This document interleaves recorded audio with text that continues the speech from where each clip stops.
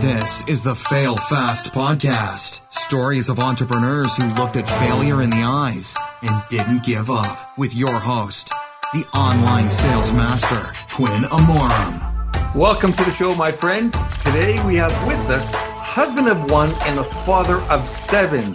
He's also the host of the widely popular Facebook Live group, Rise and Grind.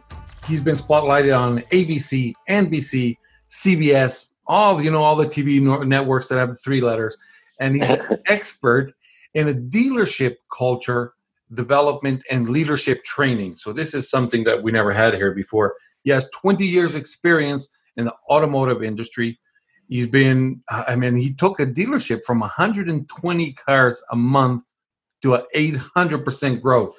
Okay, 800% growth. This was done over a 5-year term. And it is Glenn Lundy. Glenn is here with us today. How's it going, Glenn? It's going well, man. Thank you so much for having me on. I really appreciate it. Thank you for taking the time to do this interview here with us. Yeah, of course. So, Glenn, I heard that story, and I know it's been in the news that you took this dealership and you grew it in 5 years, 800%. So, if sometimes growing something 800% that is just starting is very easy because 800% of nothing is still nothing.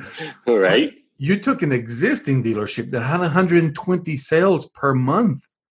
Like that, how does one do that? Well, we focused on just 4 key areas. We wanted to scale in volume, scale in profitability, scale our employee retention, and scale our overall dealership culture. We wanted to create a winning culture where year after year, month after month, we were having success. And so by taking a look at all of the negative things that people hated about the auto industry, both customers and employees, we were able to do a 180-degree turn and do the exact opposite of what everybody hated. And in doing so, we started to experience growth. And then, of course, we just fueled that growth and we just kept going and going and going and going and going until we went from 120 cars in January of 2011 to where we sold 1,043 cars in March of 2018, and lots of big months in between. So pretty incredible. Man, what is that? 3.5 cars per day average, isn't it? So when we sold 1,000 cars, it's like 34 cars per day, something like that on average. Yeah, incredible. So we're only open 12 hours. So I used to break it down. It's like 3 cars an hour every hour for a straight 30 days. That's incredible. This had to be in a major city. Was it one of the major U.S. cities? We were actually in Paris, Kentucky, with the population of 9,600 people. No way. One of the smallest little cities in the country. So you had to see the same people come in for more than one car, or I guess neighborhoods. Yeah, we just figured out that, back in the day, the car business used to be everybody within a couple miles of your dealership. But nowadays, everybody's market is everybody. The internet has opened it up to where I can sell to California. I can sell to Atlanta. I can sell to New York. People do it every single day. They buy and sell products from all over the world. And so instead of just attacking our tiny little market and focusing on, we can only sell so many because our market only has 9,600 people. Instead, we were like, we have the best experience. We have the best product. Therefore, we're going to share that product with everyone across the country, and people will drive for miles and miles and miles to come do business with us. So that was kind of our focus, and that's what ended up happening. Our average customer drove over an hour to get to the dealership, and then another hour to get home, and we shipped cars all over the United States. Okay. Now I kind of get it, because I started imagining if I would do that, and I just realized one of the cars I bought, it was 500 kilometers away, which is, I think, 350 miles probably. And I went to that dealership because I saw online, I saw what I wanted. Right. So I did do that. So it's true. People will do, in my case, it was 4-hour drive each way. 4.5. Yeah, people will do it, man, for the right deal, the right experience. If you've got the right reviews online, those types of things, tell the right story, and people will come. All right. So what kind of what make of dealership was this? A Chevy Buick store. Okay, but you don't right now. You don't just work with Chevy, right? You are more of a businessman than the one that just loves one brand, right? Yes, correct. Yeah. So since I left Dan Cummins Chevrolet and Buick, now the dealerships that are in my group range everything from Subaru dealerships, Volvo dealerships, Chevy dealerships. We even have some dealerships that aren't. They don't have like a franchise attached to them. They're just a used car. So we have 2 independent dealerships, both in Louisiana. So across the board, yeah, just a wide variety of leaders in the automotive industry that I work with all the way across the country. Okay, got it. So actually, where I come from, not where I come from, but I lived in Europe for 20 years, and in Portugal, Nice. the European country where I lived, some of the biggest car lots you can see are the used car lots. There's new dealerships that don't have that kind of volume. Sure. So I'm guessing that is kind of some that you do help with, because that is what you do now. You go all over the country and you help dealerships gain basically what you did to Dan Cummins, correct? Yeah, sort of. So the way we set up the business, we do pretty much everything virtual, and we have even before COVID, starting back in November. So I work with the owners and the general managers. Basically, I work with the leaders of the organizations, and it's my job to help the owners extract greatness out of those people. And we do that with weekly coaching calls, weekly trainings. Every once in a while, we'll bring in some outside influences to speak to the team, so on and so forth. All right. So in the intro, I told everybody that you are a father of 7. Yes. So, what are the difference in ages? So I have a 21-year-old, and then there's a big gap.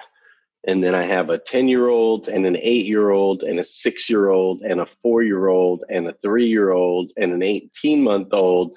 And my wife is pregnant right now with the number 8. Wow, Glenn. So congratulations.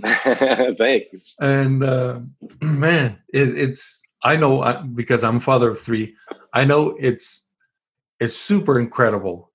There are parts that I didn't like, the sleepless nights. I still remember them because 2 of mine were born at the same time. Oh, wow. So I have twins. Yeah, nice. And man, there was a long time where there was many sleepless nights. Because if one wakes up, he will go and wake up the other one, and then the other one will wake up the other one. So bouncing off each other. Tell me, how does that help you, or how does it influence your business? Because you have to spend some time away from home, away from them. Sure. Do you end up getting used to it, or you still are dying to get home every time? No, man, I love and I'm very passionate about both my family and my career. My wife is an amazing human, and she homeschools all of our children. She has for the last 3 or 4 years, something like that. So she homeschools the children. So what we do is, my wife's got her lane. She takes care of the house. She does all of those things. And then I kind of have my lane as far as the business, and we come together through our marriage and through our children. And so I believe that the season that we're in right now, some people will say, well, you have to sacrifice time with your kids. And I don't believe that. What I believe is that sacrifice is not the word. I believe that we are investing in our children's future, right? So by putting in the work and by traveling, by working with the dealerships and building my own business, by doing all of those things, that is an investment. I am exchanging my time in order to invest in my children's future. Now, we try to make, when I'm home, obviously I try to spend, as much time with them as I can. I have a goal this year. The last 20 years when I was actually in retail automotive, I never had breakfast with my kids, and I would have dinner with my kids, maybe once a week, once or twice a week, because I was always working crazy hours.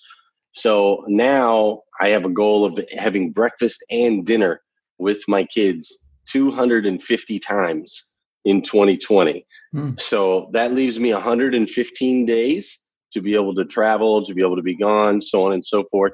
And so really it's just a matter of making sure that you get the quality time, making sure you dedicate and commit some time, but also don't feel guilty when you're working, as long as it's an investment in your family's future. Now, if you're just out there being lazy and you're working, I'm working late, I'm going to work early, or any of that crap, but you're not actually putting in 110% every minute that you're there, then yeah, you're sacrificing time with your kids. But when you're investing, going freaking balls to the wall, pedal to the metal, giving it all you got, that's an investment in your children's future. I really like that. I like that, Glenn, because I tend to work long hours. I do it from home, so they are kind of they're next door. Sure. But I do kind of separate myself because I have to do my own work, and sometimes I feel guilty about it.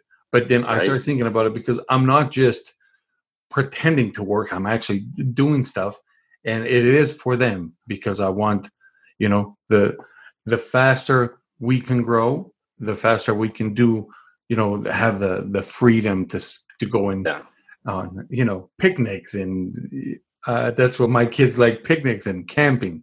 Right. The babies. They're going to be 3. I still call them babies because they are babies. They are babies, right? And a lot of people think, like, a big mistake that people make is they're like trying to create these big, massive, crazy, over the top moments with their kids, right? They're like, we got to go on a cruise for a week, or we have to do this, and then they never really get to it, or they're working so hard, towards chasing this big goal, when in reality, dude, your kids don't need much, dude. Like, I dare you, your kids are 3. So I would challenge you to take the 2 kids, put your phone to the side, tell your wife to leave you alone, take the 2 3-year-olds, sit down on the floor with them in a circle and say, what are your kids' names? Caden and Hope. And So I have a third one, but she's 6. That's Carly. Okay, so take all 3 of them. It's Caden and Hope, and who's the third one? Carly. Caden, Hope, and Carly. What do you guys want to do? And they're going to say, well, we want to play a board game, or we want you to do this, or we want to play a video game, or whatever. And you're like, okay, let's do that. And do that with them, and I promise you, 12 minutes later, one of them will be running over here going for mama. Another one's going to want to do something else. The 6-year-olds, 10 minutes is all these kids need. And but we just keep saying, we'll do it later. We try to make some big trip or whatever, man. Just take 10 minutes, sit down. What do you guys want to do? And by the time you give them that much attention, they're already on to the next thing. They just want to feel like you love them and that you care enough to sit down on the floor with them for freaking 10 minutes. That's really all they want at that age. Now, when they get older, teenagers, young adulthood, it's different. But when they're little kids, man, that's the time to grind, dude. Put in the freaking work, invest in the future. So when they are teenagers, you can give them opportunities like good schools or good, educational programs for entrepreneurship, or a business that they can step into, things like that. That's so true. I know for a fact that is true, because the big trips, sometimes you want to do them because you think that's what's going to do it. Right, and I know my kids, they love building Lego blocks, the big blocks, and building towers, and then playing with Play-Doh. And I do sometimes go there, and I feel great too, because I can build things out of Play-Doh that, to me, they look like nothing. But if I tell them it's a fish, they believe it, and they think I'm really good at it. That's right, man. That's awesome. And it's so easy. They will be pleased with just something like that. That's it, man. You do that, you do 10 minutes a day every day, and wow, what a relationship you can build over time, Absolutely. So Glenn, tell me something. Life hasn't always been easy, right? it's not always winning. We know life is made of ups and downs. Did you have any of those? Well, I believe that all human beings' lives go through 4 seasons. And as we go through those seasons, it just cycles. It just keeps on going to the next and to the next and to the next. And sometimes seasons are worse and sometimes they're a little bit better. It's just like 4 seasons in real life: spring, summer, fall, winter. Sometimes you have a really bad winter. Other times it's not that bad of a winter. And so as humans, what I've seen, because I do have so many kids, and this is how I kind of realized it, what I've seen is that we go through 4 seasons. So we go through seasons of change where, if you picture like a kid, right, your baby is just laying there, and it's like all the baby does is lay there and poop and pee and goo goo gaga. That's it. And it's totally content, just laying on its back, can't lift its head, can't do nothing, right? And then what happens is all of a sudden something changes up here, and that baby says, wait a minute, I want to move. Like, I don't want to be counting on this dude to come pick me up all the time, or and so something changes up here. And then you see these children, these babies, they start to like stick their arms out, push their arms out. They start trying to lift their neck up off the bed. They start trying to roll over. And what they're doing is, as they're going through the struggle, right? First, there's a change followed by struggle. As they go through that struggle, their muscles, their coordination, all of that stuff starts to get stronger, right? It starts to grow. And as the muscles grow and the coordination grows, then all of a sudden they roll over, and we're like, yay, baby rolled over. And then it happens again, right? There's a change. They say, okay, well, now I'm not okay with just rolling over. I want to crawl. Then they go through this process of struggling with their muscles, which ultimately leads to the growth of the muscles, which leads to success. They crawl. Then they go through it again and they walk. And we go through it again as we go, as we grow up. And so change, struggle, grow, succeed. That's the process of my life, your life, and everybody's life, and will continue to be for the rest of forever. As things change, we can always count on them being followed by struggle. Know that struggle that a lot of people run from is where your growth comes from. Mm-hmm. The growth is what leads to success. There is no success without growth. So for me in my life, I had many, many, many times where, I was going through a season of change and didn't really know who I was or my identity. And so I tended to make some bad decisions with that in my early years, chasing the girls, the drinking, the drugs, all of those things. And those changes in my life led to major struggles, man. I've been homeless. I've been in jail 17 different times. I've been suicidal, massively depressed. All of those things in my, from 20 to 30 was crazy, man. Like, and it was just this, I would make a change and then I would struggle, and my struggles were really hard and really real. But through that, I've been able to grow into the man that I am today, and to have the opportunities that I now have with my family, with my business, with my platform, speaking and sharing my message with the world. It all came from those struggles. So now I'm experiencing some seasons of success on the backside, but I'm prepared for the next change, the next struggle. You know what I'm saying? So that's kind of how it goes. That's the way I look at the world. And right now things are not easy. They're still really, really, really, really, really hard. It's just a season of success until the next big thing comes at us, Yeah. Well, yes. Thanks for sharing that with us. And I agree that without the struggle, you don't develop the muscle, right? It's not really always the physical muscle, the brain muscle, or that's right, that you require for success. So, some people that went through, it's easy also when you go through some of the hard points. A lot of people that are a little bit weaker can give up, right? Yeah. And because they don't know that, I often tell people that the failure is always required, because it's not like success is in one direction and failure is in the other one. They're both in the same direction. You just have to pass through the failure to get there. And people who think that success is an opposite direction, when they get to the failure, they may start to walk back. Sure. And they get further away from where they actually wanted to be. So yes, if you're going through any rough times, just know that don't give up. Everything gets better. No doubt. Glenn, there's one thing that I don't know the full story that I remember many, many years ago, like a century ago, where before there was cars that you would be able to sell. People would ride around in horses and chariots, sure. and there were U.S. cities that were so overpopulated that there was so much horse poo that was the issue. It was so big that they thought they wouldn't be able to ever control it. Right. And then with the invention of cars, that kind of fixed itself, right? And that was one of the solutions that there was no solution at the time. They couldn't figure it out. And with time, most things ended up solving themselves. Sure. And just knowing that is going to help a lot of people out there. I agree, 1,000%. And you mentioned winters. That's a good analogy because my winters here are 8 months long.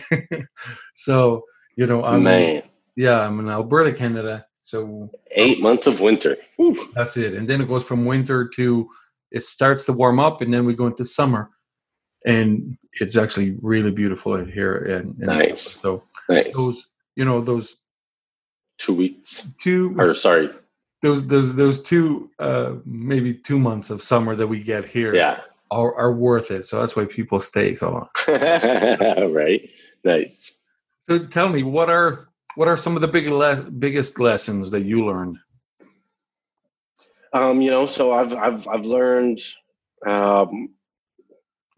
quite a few things. One of the biggest things that I've learned in life is that, we're most comfortable in life, like right before death, is one thing that I've realized. There was my grandfather, Alfred Smith. My grandfather passed away. He died from, cancer, and my grandfather was a military man. He was an honorable man. He was married to my grandmother for 49 years. She never had a driver's license. She never had a job. She never needed any of that. Grandpa took care of everything. And he was just a good old American, boy. And I never saw him not wearing a shirt and tie ever. Saturday, shirt and tie. Sunday, shirt and tie. Monday through Friday, shirt and tie. The man always wore a shirt and tie. And I got a phone call saying that he only had, moments left to live. We all needed to get to the hospital. I was in Kentucky. Other members of my family were around the country. So it took everybody a while to get there. And my grandfather, even though they told him he had minutes left to live, he held on until the very last family member showed up, my Aunt Julie. And when she showed up, we were all surrounding his bed, like in a semicircle. And here's this man in this bed, and I don't even recognize him. He's got the gowns and the tubes, and his eyes are sunken in, and he doesn't look like the grandpa I know, this a good old American, amazing, full of life human. He just doesn't even look like him, completely different. And so we're sitting there around the bed, and all of a sudden my grandfather says, I told you my grandfather was in the military, so he likes dirty jokes. Yeah. And so here he is laying there on the bed. He says to my stepdad, "Come tell me my favorite dirty joke." And so my stepdad goes over there, and my stepdad's name is Everett. And so my grandpa, his name is Al. He says, "Everett, tell me my favorite dirty joke." And my stepdad leans over and he says, "What do you call Moby Dick's father?" And my grandpa kind of cracks a little bit of a smile and he says, "I don't know, Everett, what?" And my stepdad says, "Papa Boner." And we all laugh and the tears come out of our eyes. And then my grandpa says, "Bring me my wife." And my grandmother, all 4'10" of her, she's this tiny little woman. She goes and she climbs into bed with my grandfather, and he wraps his arms around her and he passes away. Wow. In that very moment. And that experience Quinn, it taught me that we're most comfortable. Well, it taught me two things. The one thing that it taught me is that we are spiritual beings. Like, you can't argue with me. Science cannot explain to me how my grandfather, who had moments left to live, was able to hold on until the very last family member came. He was able to get told his favorite joke right before he passed away and wrap his arms around his wife of 49 years. Science can't explain that to me. We are spiritual beings. We are connected. We are not just flesh and bone. So that was the one thing. But the second thing I learned is we're most comfortable in life right before death. Because there was a moment when my stepdad was telling the favorite joke and my grandmother was coming over, there was this brief moment where my grandfather, like, the light had come back on in his eyes. His skin had filled back in. The pain had gone away. Like, he looked like the grandpa that I knew, this American, amazing superhuman. Like, he looked like that guy. And it was just a brief moment, Quinn. It was not long. It was just a moment. But for a moment, he was comfortable right before he passed away.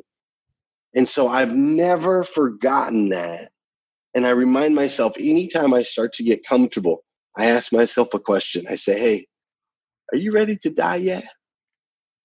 And if the answer is no, then I go out and I challenge myself to continue to seek uncomfortable situations, continue to go to the next level, continue to try to learn to stretch the boundaries of your imagination and what's possible in your life. Because I don't know about you, bro, but I'm not ready to die yet. I'm not. So for those that are always out there seeking comfort, I challenge you. Stop trying to live a comfortable life. Instead, go out there and live a challenged one. Beautiful, Glenn. I mean, the story itself is beautiful. And I mean, being there must have been like one of those experiences, you know. People often talk about, I had an experience that's life-changing. So that's one of them. Yeah, man. And looking for to be uncomfortable.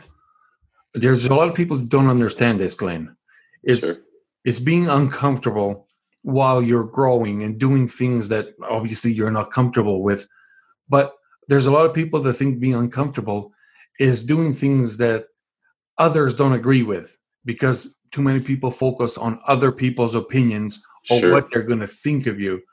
And that's one of the things that you have to put aside, is what people think of you. Or what you think. That's even worse. What you think that other people think. Yeah, that is worse. often we are always our worst. Our worst. We're very judgmental of ourselves. Yeah, no doubt. We can put thoughts in our mind of what others are thinking about us, and it may not be true. So if you can control that, and then being comfortable with the other growth, the one that's actually making you growing. That's what Glenn is talking about here, guys. That's it. Right? It's not what you think people think. Right? That's right. It's about, just pushing yourself to that point of the struggle. The struggle is where all the growth happens. So, if you're the smartest fish in the, if you're the smartest person in the room, then you're in the wrong room. Simple as that. Yeah, I like that. Always surround yourself with people that are smarter than you. So, Glenn, you did that. I know you studied successful people to see kind of what their lessons were, right? What made them successful. Is that what you do in the Rise and Grind? Yeah. So my Rise and Grind show, that's a daily morning show, Monday through Friday, 5:30 a.m. And then I also have a group on Facebook, #Rise and Grind, a little over 30,000 members in the group. And so the premise of #Rise and Grind is simple. It's that you've got, as far as the group and the structure and the show, it's motivation, education, and inspiration. That's all you'll ever find in the group. That's all you'll ever hear on the show. Motivation, education, inspiration. But really, the mission and the message that we're trying to get across is that if we can change the way you start your day, it'll make a massive impact in your life. Just a simple change of changing the way that you start your day. And so we believe, and I believe, that if I can help teach people to rise every single day with intention and purpose, then they will ultimately evolve into the absolute best version of themselves that they can possibly be. And when they become the best version of themselves they can possibly be, they now have the ability to make an impact on their friends, on their family members, on their communities, globally. They can change the world. And the best part about it is it's something that we can do together, right? All of us growing, leveling up, teaching each other, expanding, impacting. It's something that we can do together. So our four, core values are rise, evolve, impact, together.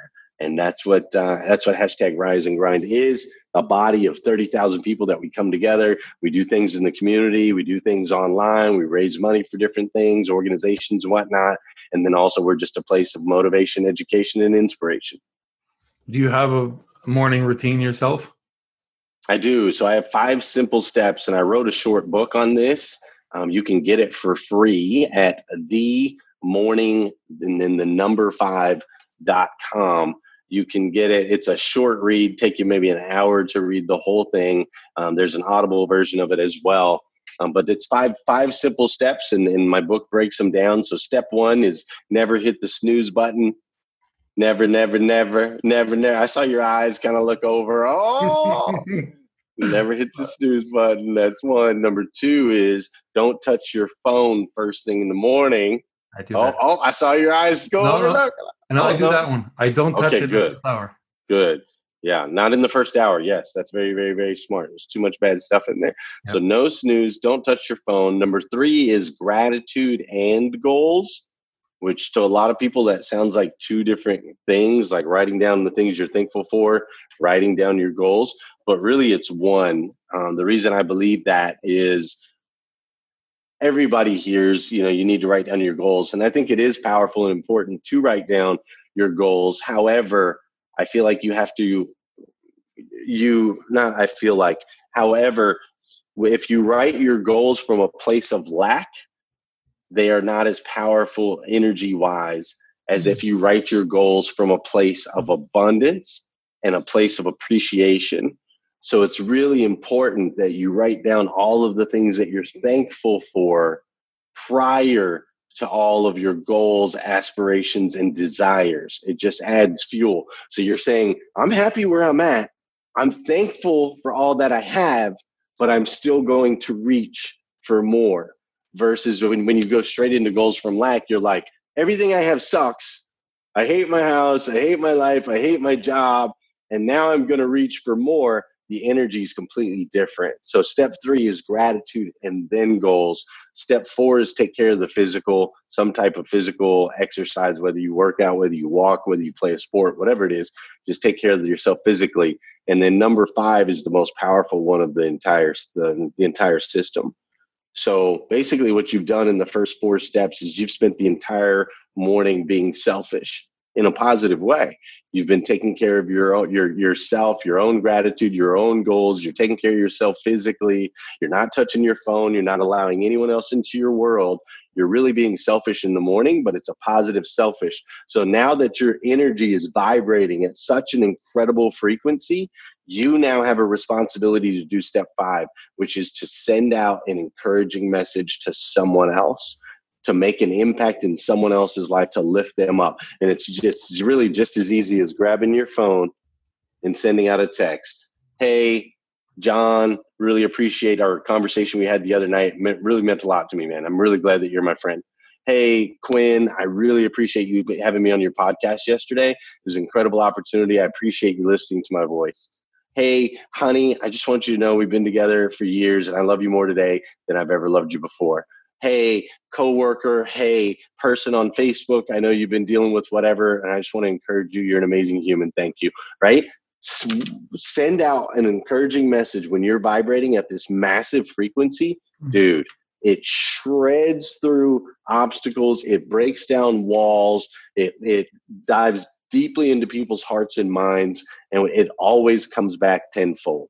Always, every single time. So step 5 are 1, no snooze. 2, stay off your phone. 3, gratitude goals. 4, take care of the physical. 5, send out an encouraging message. You do those 5 simple steps every single day, and it'll lead you to an extraordinary life, I assure you. And Glenn, that's fantastic, man. You, I can see you're an expert at this. So I wrote them down. I'm here taking notes as if I'm listening to somebody else's podcast. That's awesome. So I wrote them down. I also got the site, the Morning 5. I'm going to put that on the show notes. Thank you. For people that want to hear more about you, and I'm sure that they would, because this is incredible. And thank you. Just by doing these 5 steps, I know people's lives will change if you do them, because that's right. I don't do all of them. I do snooze my alarm, and it actually infuriates me that I do it. I bet. Because every day, if I set it for a certain time, it means I want to be up at that time, and I'm not obeying myself. And that's so frustrating. Yeah. But the others I do. Like the first hour, I know how powerful that is. Do not touch your phone, because everybody's emergencies are going to be there waiting for you. No doubt. Emails. And then, the terrible social media posts that are going to be notifications. So I do that one too. I'm very grateful for everything, but I don't write it down. So I'm going to start. Writing it down. Good. Do more physical exercise. And then the 5th one, like you said, when you're vibrating with all the positive things in you, now sharing that with somebody else, not only it's going to make them feel great, but guess what? What it does is that's why a lot of people love you, Glenn, because you make them feel good. Hey, thank you. People always remember how you make them feel. That's a fact. That is so powerful. Yeah, man. Super, super strong. And Quinn, I want to challenge you, man. The snooze button, there's components of that, right? Like it's infuriating I can't say it right now, but it's frustrating, right? And that's part of it. But there's also some biological things that are going on in your body when your body is prepared to wake up. It knows when the alarm is set. It's used to your patterns. And so when you hit the snooze button, you're sending yourself into another sleep cycle. So it's really the biggest liar on the planet, right? You think if I snooze for 10 more minutes, I'll get 10 more minutes of sleep. But really what happens is you send yourself into another sleep cycle. Most sleep cycles take 2 to 3 hours to complete. So you're going to feel groggy for the next hour and a half, 2.5 hours because of that extra 10 minutes of sleep.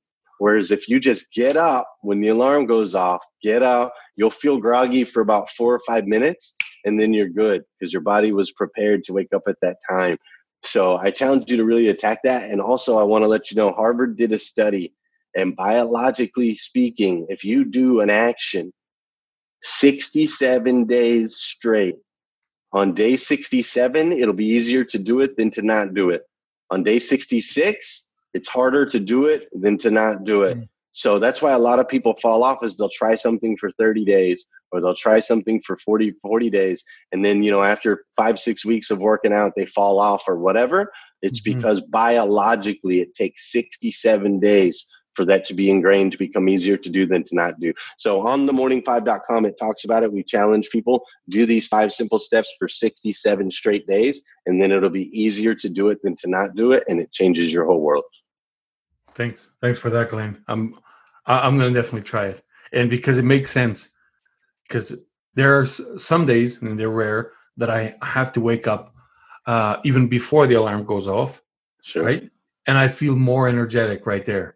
That's right. When I take the snooze, there is the next hour or so that you don't even want to talk to people. You just want coffee and be alone. So that makes perfect sense. And there was another thing about the 67 days. There's a lot of people, and many of you are probably listening right now, that you heard that it takes 21 days to create a habit.